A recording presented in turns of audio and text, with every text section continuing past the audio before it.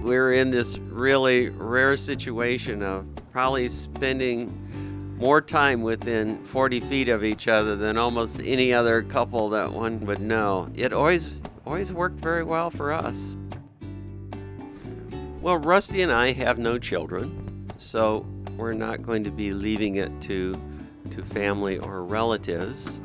We very much love Santa Cruz and the university. We're very loyal to our department. We both have spent our whole career working for Santa Cruz and working for the departments.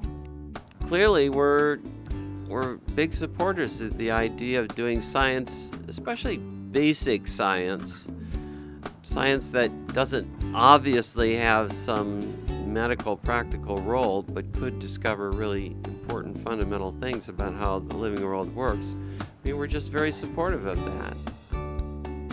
If it has been your whole career, you kind of want to see the university do well and thrive, and I would hope that a lot of people who work for the university would consider, leaving the university some of their funds. They can do good things with it and maybe nudge their department in the direction they would want it to go for the future. My name is Barry Bowman. I am a recently retired professor from the Department of Molecular, Cell, and Developmental Biology at UC Santa Cruz.